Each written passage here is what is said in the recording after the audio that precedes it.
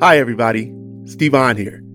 The new year is coming. For me, and perhaps for many of you, this is a time to reflect on the past, take stock of where you're at, and look ahead at what's next. You might be getting ready to take a big step in your life or career, change things up a bit, or a lot. So I wanted to share one of my favorite episodes with some strategies to help you stick with your intentions and resolutions, even when the self-doubt or imposter syndrome kicks in. As always, thank you so much for listening. We'll be back next year.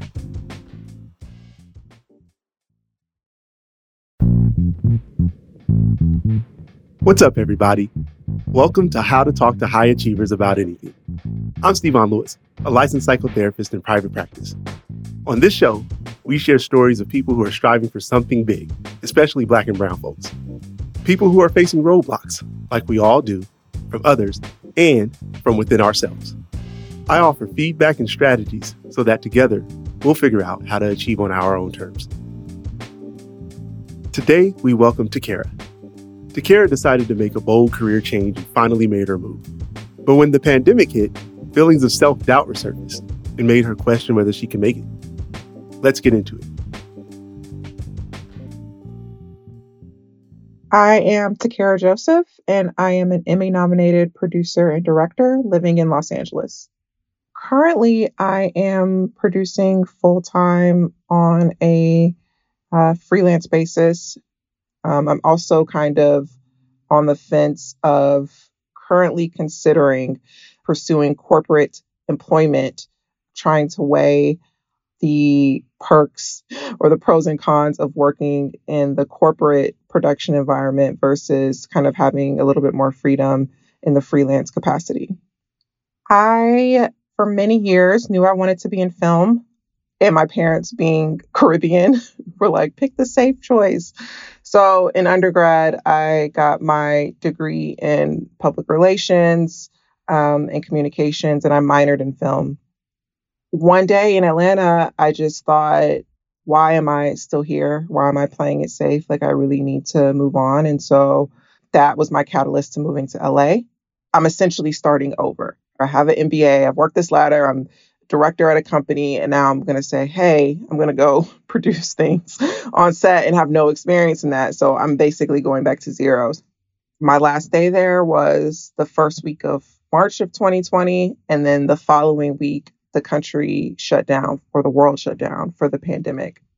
I think the longer the duration of the lockdown kept going and the severity of it, there were for sure doubts of like, girl, are you crazy? Why did you leave this?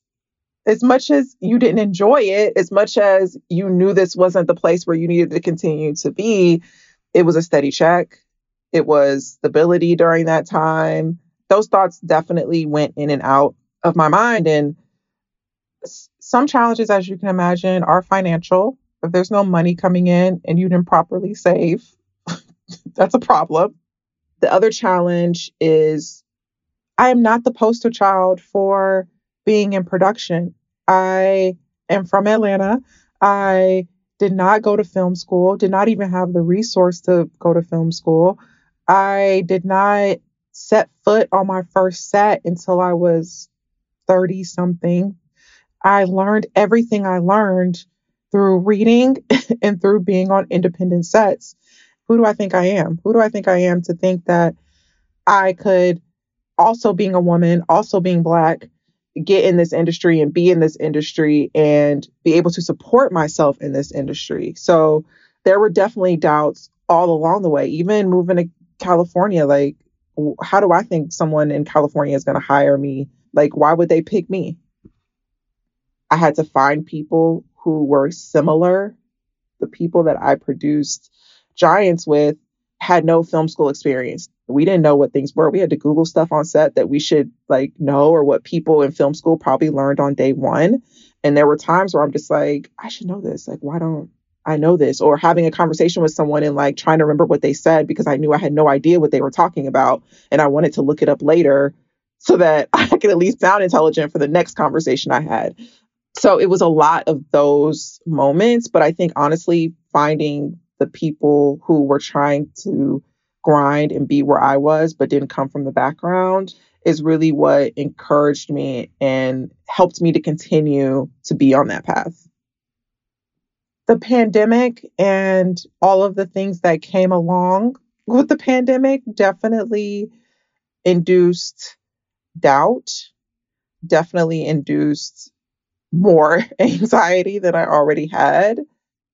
I'm a planner, right? So if I can control from A to Z, that's what I want to do, which is totally the wrong profession for production because you can't control a damn thing. And although I did have opportunities to remote produce, I was able to produce a short film. There was still doubt of like, should I just go back to work in corporate and I can do marketing? I've definitely had those thoughts of revising the dream. So maybe the dream isn't full time. Maybe I gave it my best shot and the dream is going to be that production is the passion project on the side, which a lot of people do. There's this meme where it's this guy and he's digging in this underground kind of tunnel and he stops. And when you kind of zoom out, you see that the treasure is right there and he had stopped. I have that moment a lot where I'm like, forget this. I'm about to just give up. And I sometimes think of that meme and I'm like, it's not time to give up yet, or it's not time to make that decision yet. Thank you for sharing what you're going through, Takara.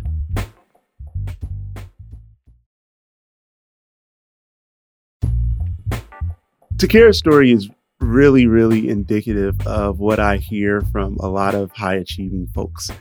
She's found success in one area of her life. She's also wanting to seek out doing something different, and she's found success there. And she questions the success she's achieved in this new space because she didn't take the traditional route. She didn't go to film school, and she's done some good work in film. So I don't know that having gone to film school was a prerequisite necessary for her to be able to be successful in this space. But because she doesn't have it, she's questioning whether or not she belongs in this area. So when I'm working with someone, I'm always looking to try to find out, like, how did you develop this belief or this narrative you adopted about how success looks? We all have a definition of success that we operate off of. I have one. Takara has one, obviously. Her parents have another. Takara's adopted what her parents' definition of success is. And that is you go to school, you get an education, and then you find a job, you work hard in it, and that's how you'll do well in life. That's one definition. Part of the work I do with individuals, or especially with high achievers, is getting them to understand their definition of success and then recreating or updating it to be more reflective and inclusive of who they are and how they present in the world. Oftentimes what I'll do is I'll ask them about their current definition. And in there, you'll probably hear some sort of demand that lends itself to suggest that perfection is necessary for them to be successful. And so I ask the question, what is it that you know about you that others don't know?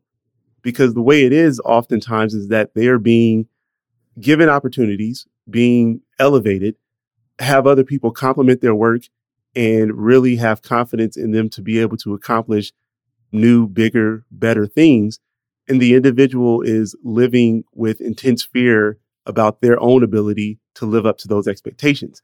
And so for me, in my head, logically, I can't understand why other people would have such a strong belief in your capability to do something, and you as an individual wouldn't have an equal level or more to have the same confidence in yourself to be able to accomplish that same thing. The interesting thing is that when I ask that question about what people know about themselves that others don't, I get one of two things. There's like a long pause and they aren't able to think of anything. Or what they do is they tell me about the imperfections they have.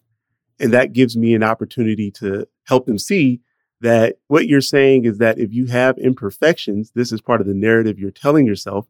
If I am imperfect, then I really don't have the capability to be successful at a high level.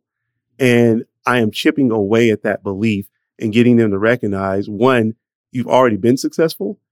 Two, Other people that aren't you don't care about your imperfections. It's not swayed them to lose belief or confidence in your ability to go out and do a thing. Maybe your understanding of the role perfection plays in success is a little bit off.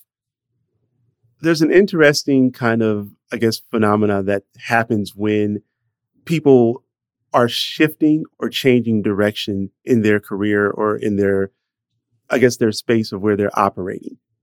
Takara has received or achieved some success in business and corporate America and done really well there, has an MBA, and now she's pivoting. And, she's learning a lot of the stuff on the fly as she's having experiences, kind of using that information to train and teach herself to continue to improve in this area. What people do is that they tell themselves, I'm starting over, and so now I'm behind.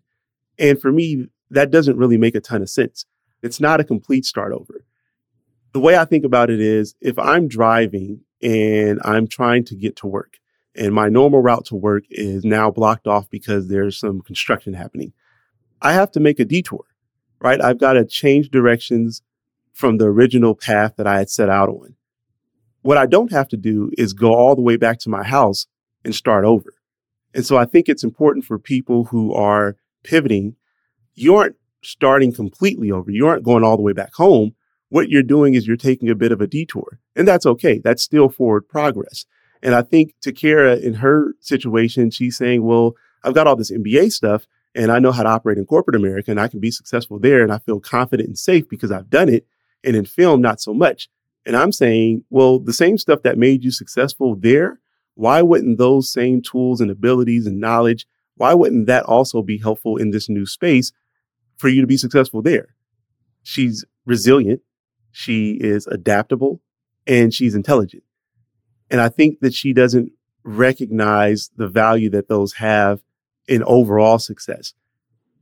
So if you're listening to this podcast, one thing I would love for you to take away is that self-doubt is not a bad thing. I think that there's some appropriateness to us questioning our abilities when we are starting something new. What I try to teach the people I work with about these concepts like self-doubt or confidence is that it's on more of a spectrum. It's not I have it or I don't. It's how much of it do I have? And do I have an appropriate amount considering where I am in the process? And if I'm a novice and I'm very new to a space, how confident should I be about my ability to be able to perform and do really well? Should I be at 100 or should I maybe be at like 80?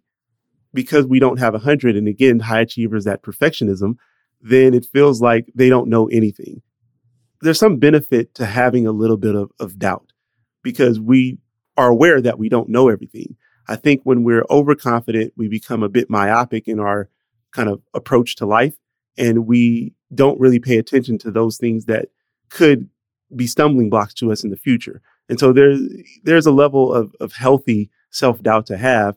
And also, we should have some confidence along with the self-doubt to say that I've not known things before and I've had to learn them and I've been able to do okay. If that weren't true, then we'd probably all still be crawling around on our hands and knees, never having learned to walk.